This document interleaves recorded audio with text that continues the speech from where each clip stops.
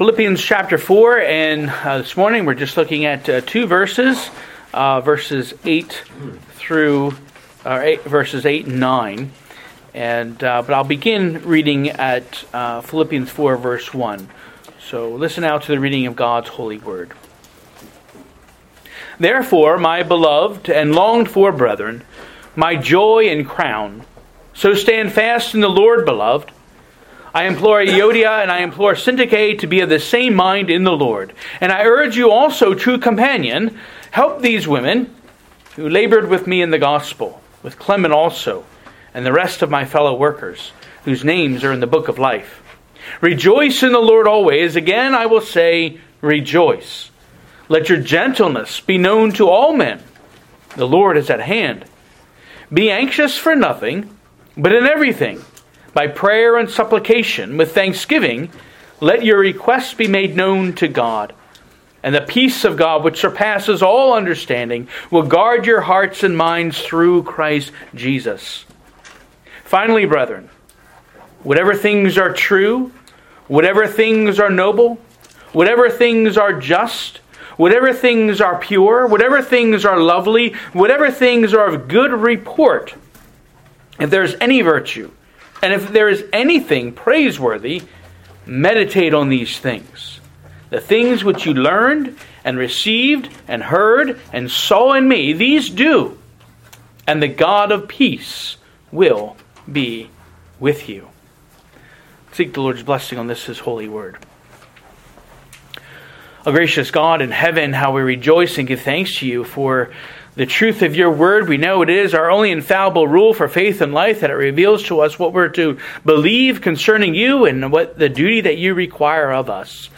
And as we come before this particular passage this morning, we pray, Lord, that your Spirit would truly go forth with your word, and that as it does so, that it would find within each of our hearts that rich, fertile soil, which will bring about a great and abundant fruit for your glory. Father, we pray now for your blessing upon your word. In the name of the Lord Jesus Christ, we pray. Amen. Well, throughout this letter to the Philippians, the Apostle Paul has been warning the Philippians, and ultimately also us, that we're engaged in a great spiritual battle. And of course, this battle evidences itself in a variety of ways in the persecution of those who proclaim the gospel, as evil ones rise up rejecting the gospel, rejecting God. They reject God's people, and they persecute those who speak the truth.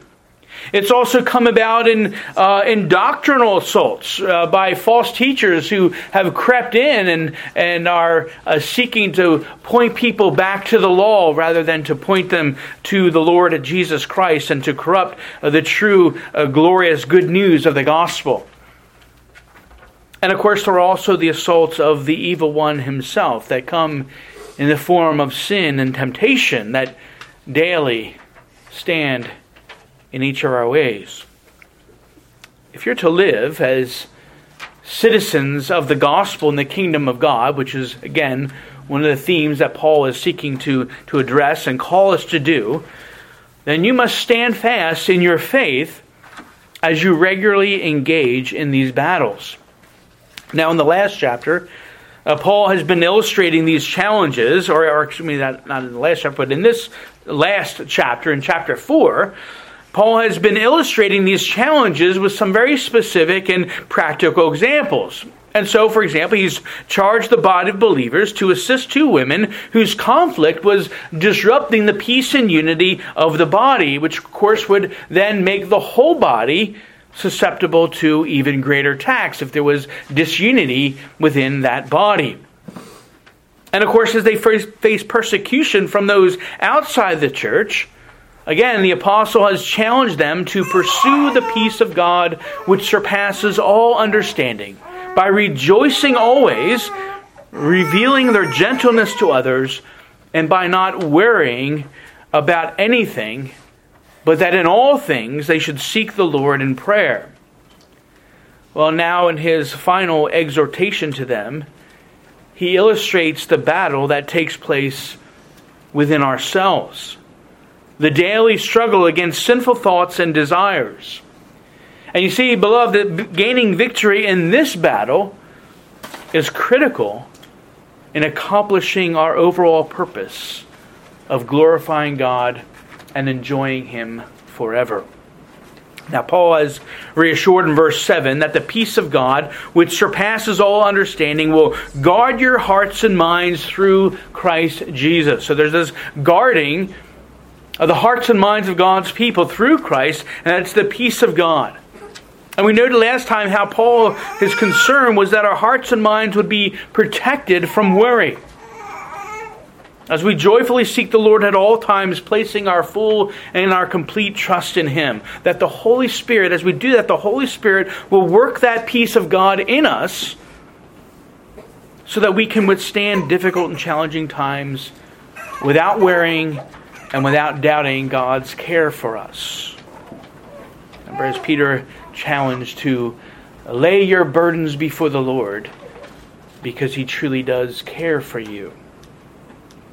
And that's what Paul was speaking in the previous verses.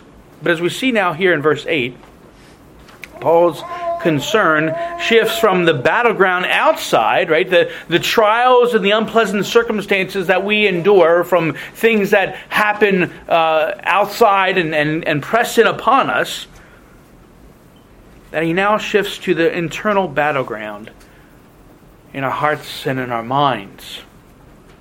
Together, the heart and the mind represent our emotions, our will, our desires, and our thoughts. And when we're engaged in spiritual warfare, our emotions, desires, and thoughts ultimately become prime targets for Satan's assaults. But why is that? Well, because our emotions, desires, and thoughts is often where our sin nature that remains within us will rise up to the occasion and seek us to open us up to Satan's temptations. Yes, and even though we've been redeemed by Christ, even though we've been washed and cleansed from our sin, that we've been freed from condemnation, even though we truly are new creatures and new creations in the Spirit through Christ because the Spirit dwells in us, we haven't yet been made perfect in Christ. There still remains in us that remnant of the sin nature. Now, the Apostle Paul goes into great detail about this spiritual battle that takes a place within us and even within himself in Romans 7. It's the battle against our flesh. And in Romans 7, if you can recall that, it's that interesting passage that sometimes is a little challenging to read, but where the apostle is saying, look, that which I want to do, I don't do. And that what I don't want to do, well, that's what I end up doing, because it's that the remnant of the sin nature in us, that flesh that's in us. But he has the desire to do what is right in God's sight. But there's this war going on within him, this battle with his own flesh. And that flesh, again, is representative of the remaining of the sin nature in us.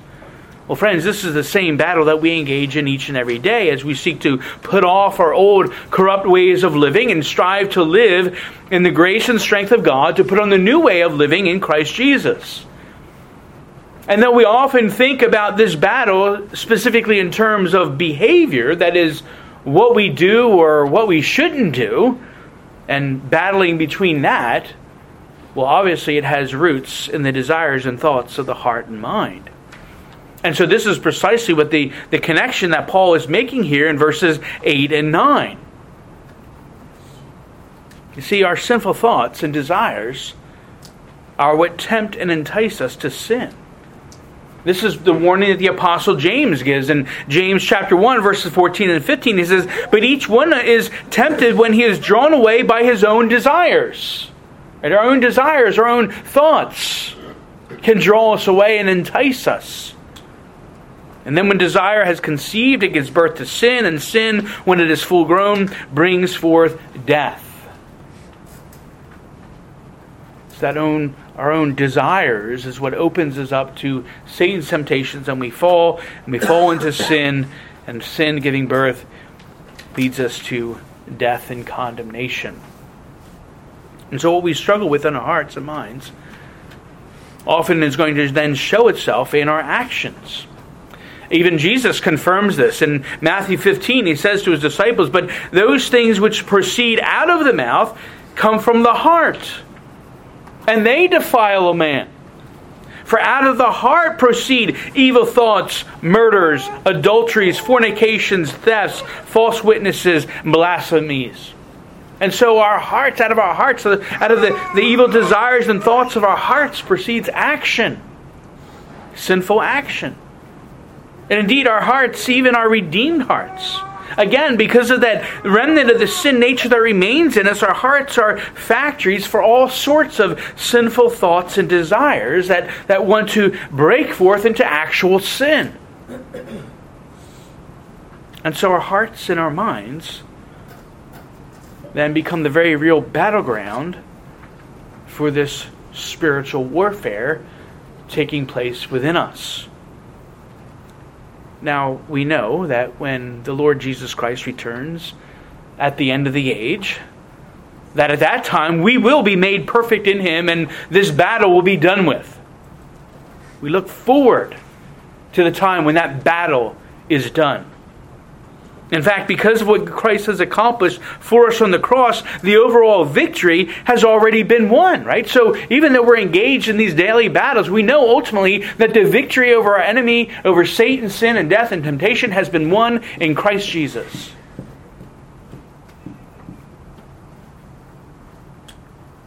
And so even though we won't achieve perfection in this life, well, by the grace of God and the Spirit of Christ working in us, we can actually increasingly enjoy the benefits of that victory even now in our lives as we engage in this daily battle.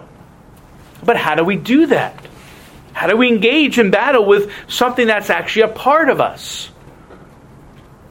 Well, Paul offers one approach here, and the approach that he gives actually essentially amounts to starvation. Starvation. That's how we engage in this battle. That is, we don't give the remnant of this sin nature in us any food from which it can grow and expand in our hearts and in our minds. And so again, yes, that remnant of this sin nature will always be there and cause us problems until we're perfected at the return of Christ. But friends, we don't have to encourage its work in us by feeding it garbage from the outside world that turns our hearts and our minds away from pursuing the glory of Christ. If we consume garbage, we're going to produce garbage. If we consume what's good and glorifying to Christ, well, then our sinful hearts and minds won't have as much to work with, and we can actually then gain victory in this battle and enjoy true peace within ourselves. And so this is what Paul proposes here in verse 8, as he lists a series of virtues that we're to consume with our hearts and our minds. Now, I want to note again Paul's use of all-inclusive and comprehensive language. Right? 6 times he repeats whatever. Whatever things. And basically he means by that everything. Everything that's connected to nobility and to purity and to truth. And then twice he mentions, and if there is anything else. If there's anything that is praiseworthy, if there is anything that is good. And now here, he's not raising doubts. Right? He's not saying that is, if such things exist, they do exist. Now Paul is basically summarizing here that if there's anything that I've missed, anything that might be considered excellent, or anything that might be considered virtuous, or anything that might be considered worthy of praise, well, it's all to be included. And that we're to meditate on these things, or to think about them, or to dwell on them in our hearts and our minds, so that the sinful thoughts and desires have no room to grow, but instead they'll become stagnant and ineffective at leading us astray. That's the goal. We're starving that remnant of the sin nature in us by giving food that it's not going to be interested in eating. Well, the first virtue that's mentioned here is whatever things are true. That is, think about and meditate on those things which are in accordance with historical fact, which are genuine and real. Stay away from lies. Stay away from deceit and error. But be vigilant against them as you focus on the truth. And of course, we know the greatest expression of truth is a very real, genuine truth of God's Word. And so if you regularly consume the Word of God by reading and studying it with your minds and treasuring it up in your hearts, then you'll be well equipped to battle against falsehood and lies. And there is much falsehood and there's much lies out there, even in the church, of false teaching and doctrine. We need to be rooted in the truth of God's Word in order to know what that is. Of course, this is exactly what Eve didn't do in the Garden of Eden. And instead of holding the truth of God's Word and clinging to it and holding on to it, no, she entertained in her heart and mind the lie of Satan. And of course it led her to sin, and led to the sin of Adam, and to the sin of the misery of the whole human race who came from them. And so whatever is true,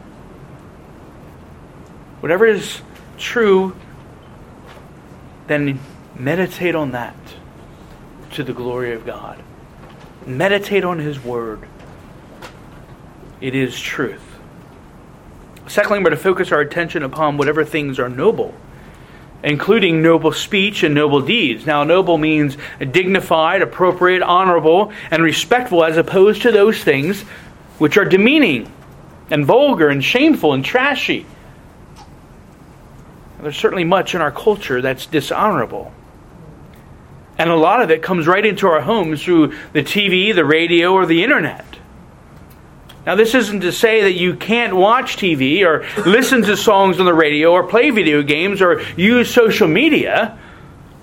But certainly, if you want to strive to fulfill your purpose of seeking to glorify God, you need to be very, very discerning about what and about how much time you're watching and listening and playing. Ask yourself, as you're doing that, what am I feeding? What am I feeding if I watch this show or watch this video? What am I feeding if I play this game or listen to this song? Are you feeding your heart and mind with noble things so that you'll bring glory to God? Or are you feeding the sin nature with vulgar and dishonorable things? Well, in time, the evidence of what you've been consuming will ultimately reveal itself in your words and in your actions. And God will be the judge. And so strive to dwell then on whatever is noble. Thirdly, meditate on whatever things are just. Now, today we hear a lot about what's right and just in our society, and there are plenty of calls for social justice. But we have to back up and we have to think, well, in a world that believes truth is relative, and in a world that rejects an absolute standard of truth, well, it becomes difficult to see how they could possibly determine what is just. Just by what, or by whose standard? At best, you get conflicting, incompatible truths in quotes, inconsistently held together. Right? That's what you get at best, is just this kind of conflicting, my truth, your truth, everybody's truth, and everybody's different. And there's conflict because no one's settled on what is truly just. because they reject a perfect standard. But of course, the worst end of it is that could end up being tyranny and the imposition of truth, of this false truth, whatever is true that is held by the majority, to the exclusion and even to the persecution of others. And we see a great deal of this, kind of a mob mentality, where the majority has this distorted sense of truth and justice, and they're trying to impose that on others who have a different view of justice, and even a proper and true view of justice. And so tyranny is the result. But we know there is an absolute standard for righteousness and justice. God. God is that standard. God and what He's revealed in His Word. And so when we speak of things that are right or just, we need to understand that there are those things which conform to God's revealed will in His Word. That's what's just. Not what some blogger's opinion is, or some TikToker or influencer. And so helping the poor and needy, right? Ministering to the lost and broken, protecting the weak and the helpless. Yes, these are all right, and they're seeking of justice, and we should meditate on these things and how we might serve and minister in a very just and right way according to God's Word. But our sense of justice needs to be informed by that Word and not by the world. And so consider what's just. Fourthly, we should think on those things which are pure. Now, purity here refers to chaste, holy, without moral defect or blemish. And oftentimes, when we think of purity, we only think of sexuality. And certainly there are many impure things of a sexual nature that vie for our attention in our society and culture, whether it comes from the entertainment industry or even from advertising and even the filth of pornography. But what you have here in the world, and the impurity of the world, is all these images, all these words, all these thoughts that are being sent out in hopes that they'll find a place to reside in your hearts and minds. See, it's purposeful, right? They're sending these messages through all these means of media and other things to communicate a message. And they want that message to reach your heart and your mind. And of course, those who send them out, again, they know that once you receive that message that they're sending, well, it's not going to be very easy to get rid of. And so you get hooked. And so the challenge here is that we should guard against consuming such forms of sexual impurity. But there are also non-sexual impurities.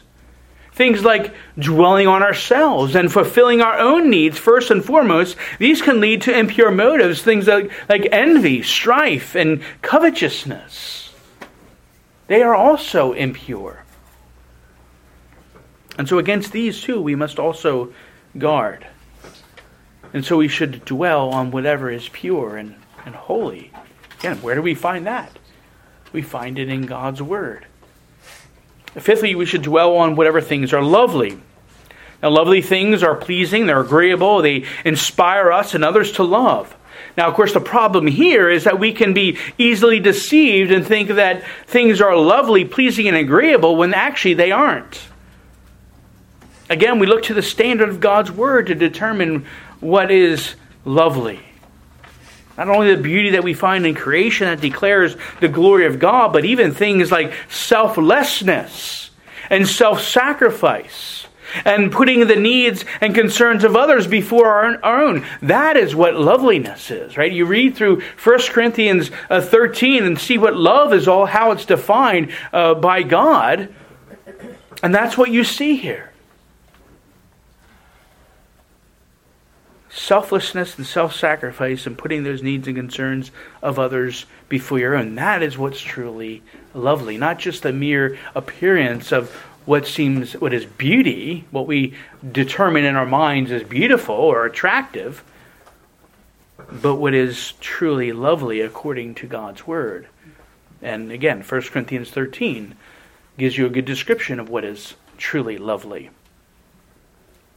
Well, the sixth virtue that we're called to meditate on is whatever things are of good report, that is, of good reputation, commendable, and leading to approval. And this involves considering what's not offensive to others, what engenders the speaking of good words, so things like hard work and dedication, honesty, keeping your word, humility, and doing all things without complaining or arguing.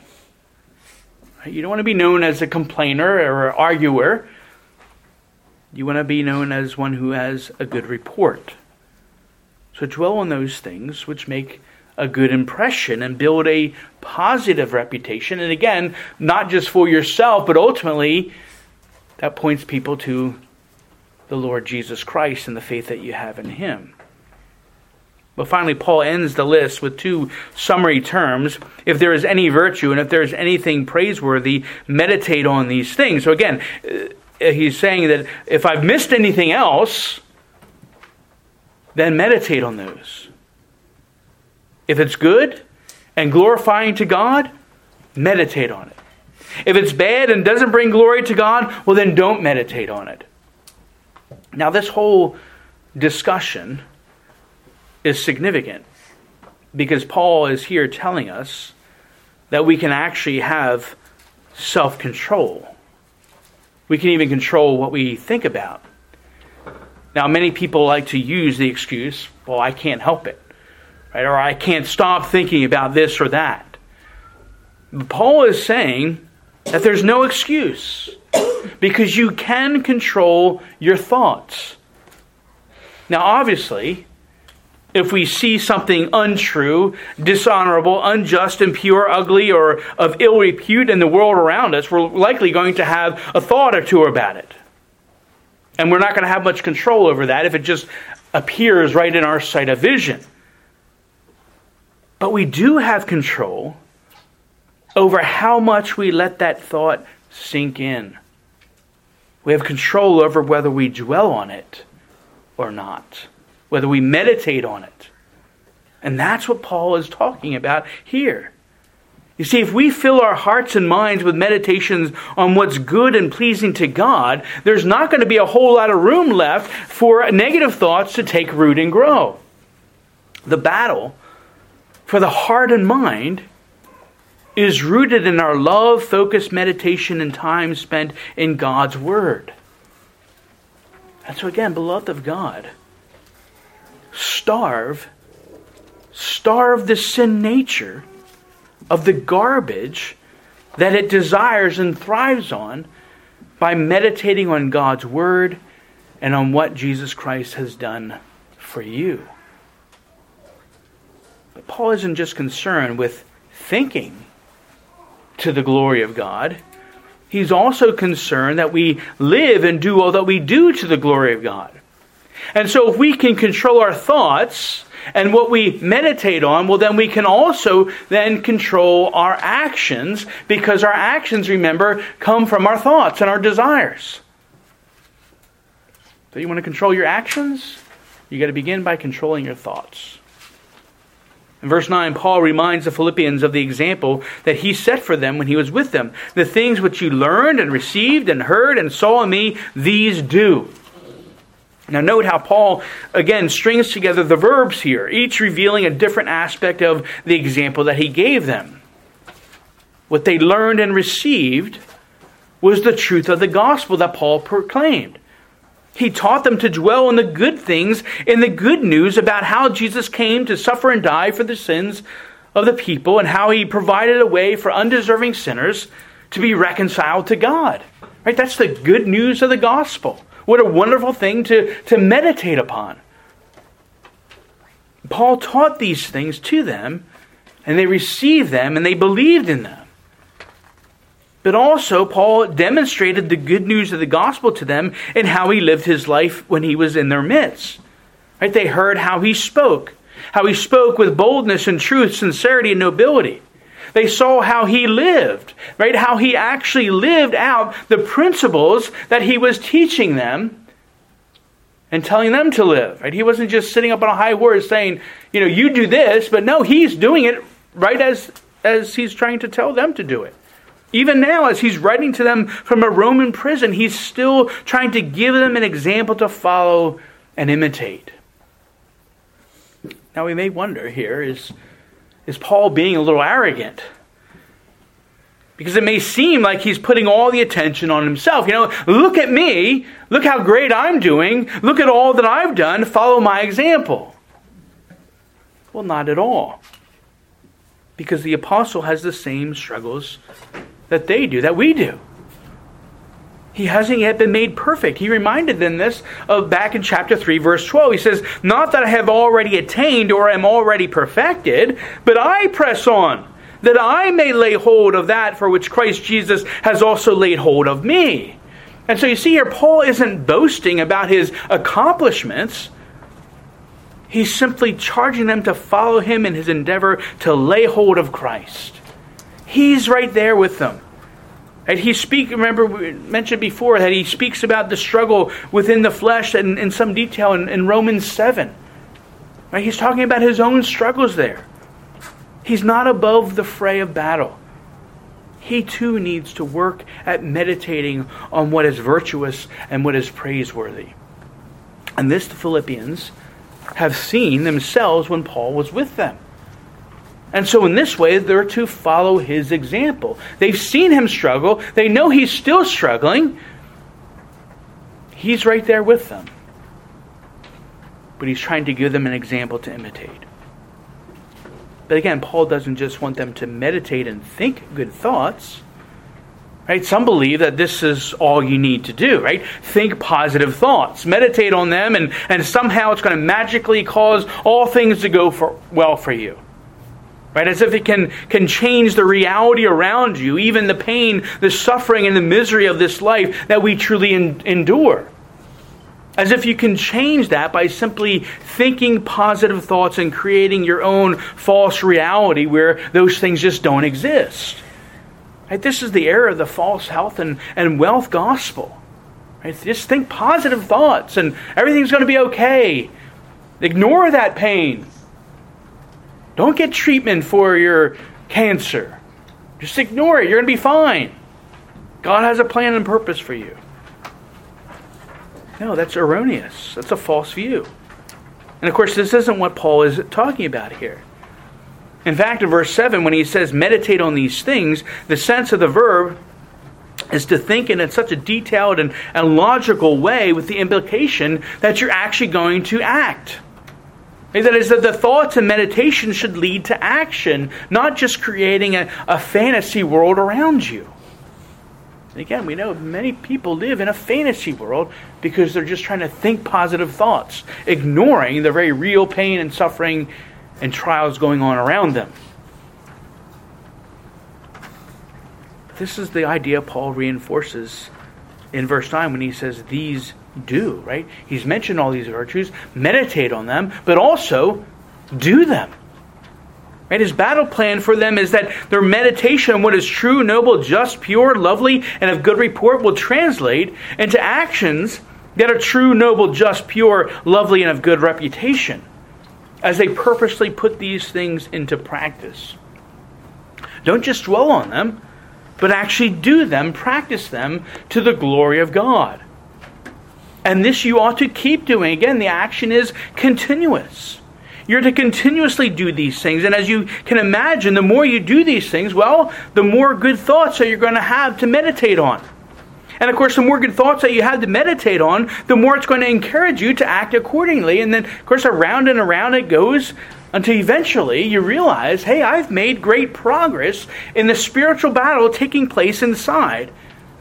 As the remnant of the sin nature has less and less of a grip in my life, and the drive and desire to glorify God has greatly increased. And so it just keeps going round and round to build you up, to show you that progress of sanctification is ultimately what we're talking about. The result then isn't just peace that surpasses all understanding, but Paul says here that the God of peace will be with you. So you will have both the blessing of peace And then you also have the giver of that peace dwelling within you, equipping you, blessing you, empowering you, giving you the grace and strength to truly bring glory to God in all that you do. And you'll know that the Spirit of God is in you because you'll be making progress in the daily battle against sin and temptation and against sinful thoughts and desires. And this will even be evident to others as the grace of God works in you to produce God-glorifying fruit in your lives. People are going to notice. They're going to notice that there's something different about how you speak, about the way that you live, and even about the way you think.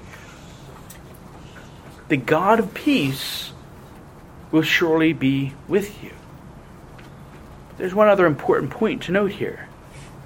The reason Paul lists all these virtues and charges the Philippians to follow his example and meditate on them and doing them is that in doing so, they're ultimately being pointed toward the one who has perfectly pursued and exemplified these in his life, the Lord Jesus Christ.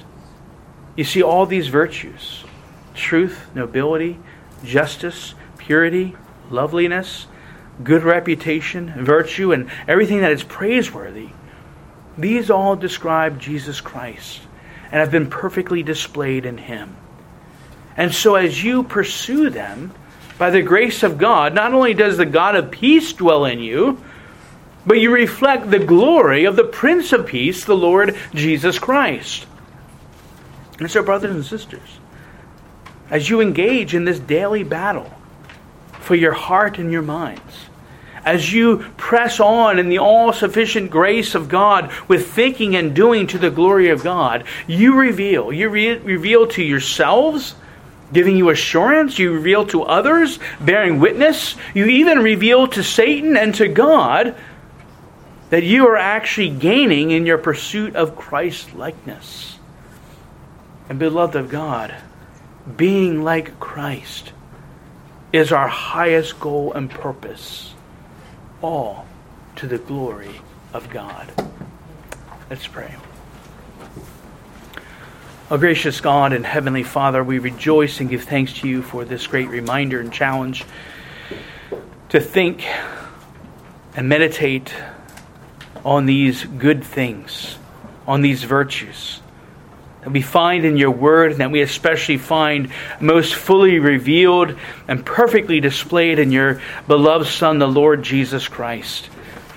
And that by meditating upon these things, we will go far in doing the battle, the daily battle against that remnant of the sin nature that remains in us. Because it will be depriving that sin nature of the garbage that it depends upon, the garbage that is thrown at us from the world. Father, we just pray that you would, by your grace, help us to progress in this sanctification. And that we are thankful, as Paul even has mentioned earlier in this book, that he has begun a good work and you will complete it to the day of Christ. And so that we know he has begun that in us and that it will be brought to completion. We will be brought to that point of perfection. But the battle is hard. The daily battle is hard.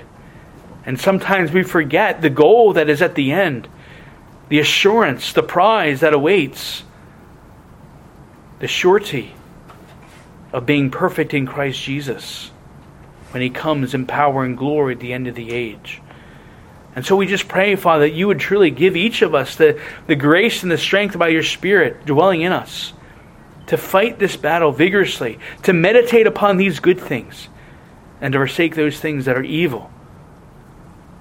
We just ask, Father, that you would truly impress these truths upon each of our hearts, that you would truly draw each of us close to yourself, that we might be faithful witnesses for your glory, and that we might truly be transformed and changed by the power of the gospel, all to the glory and praise of your holy name. We pray all these things in the name of the Lord Jesus Christ. Amen.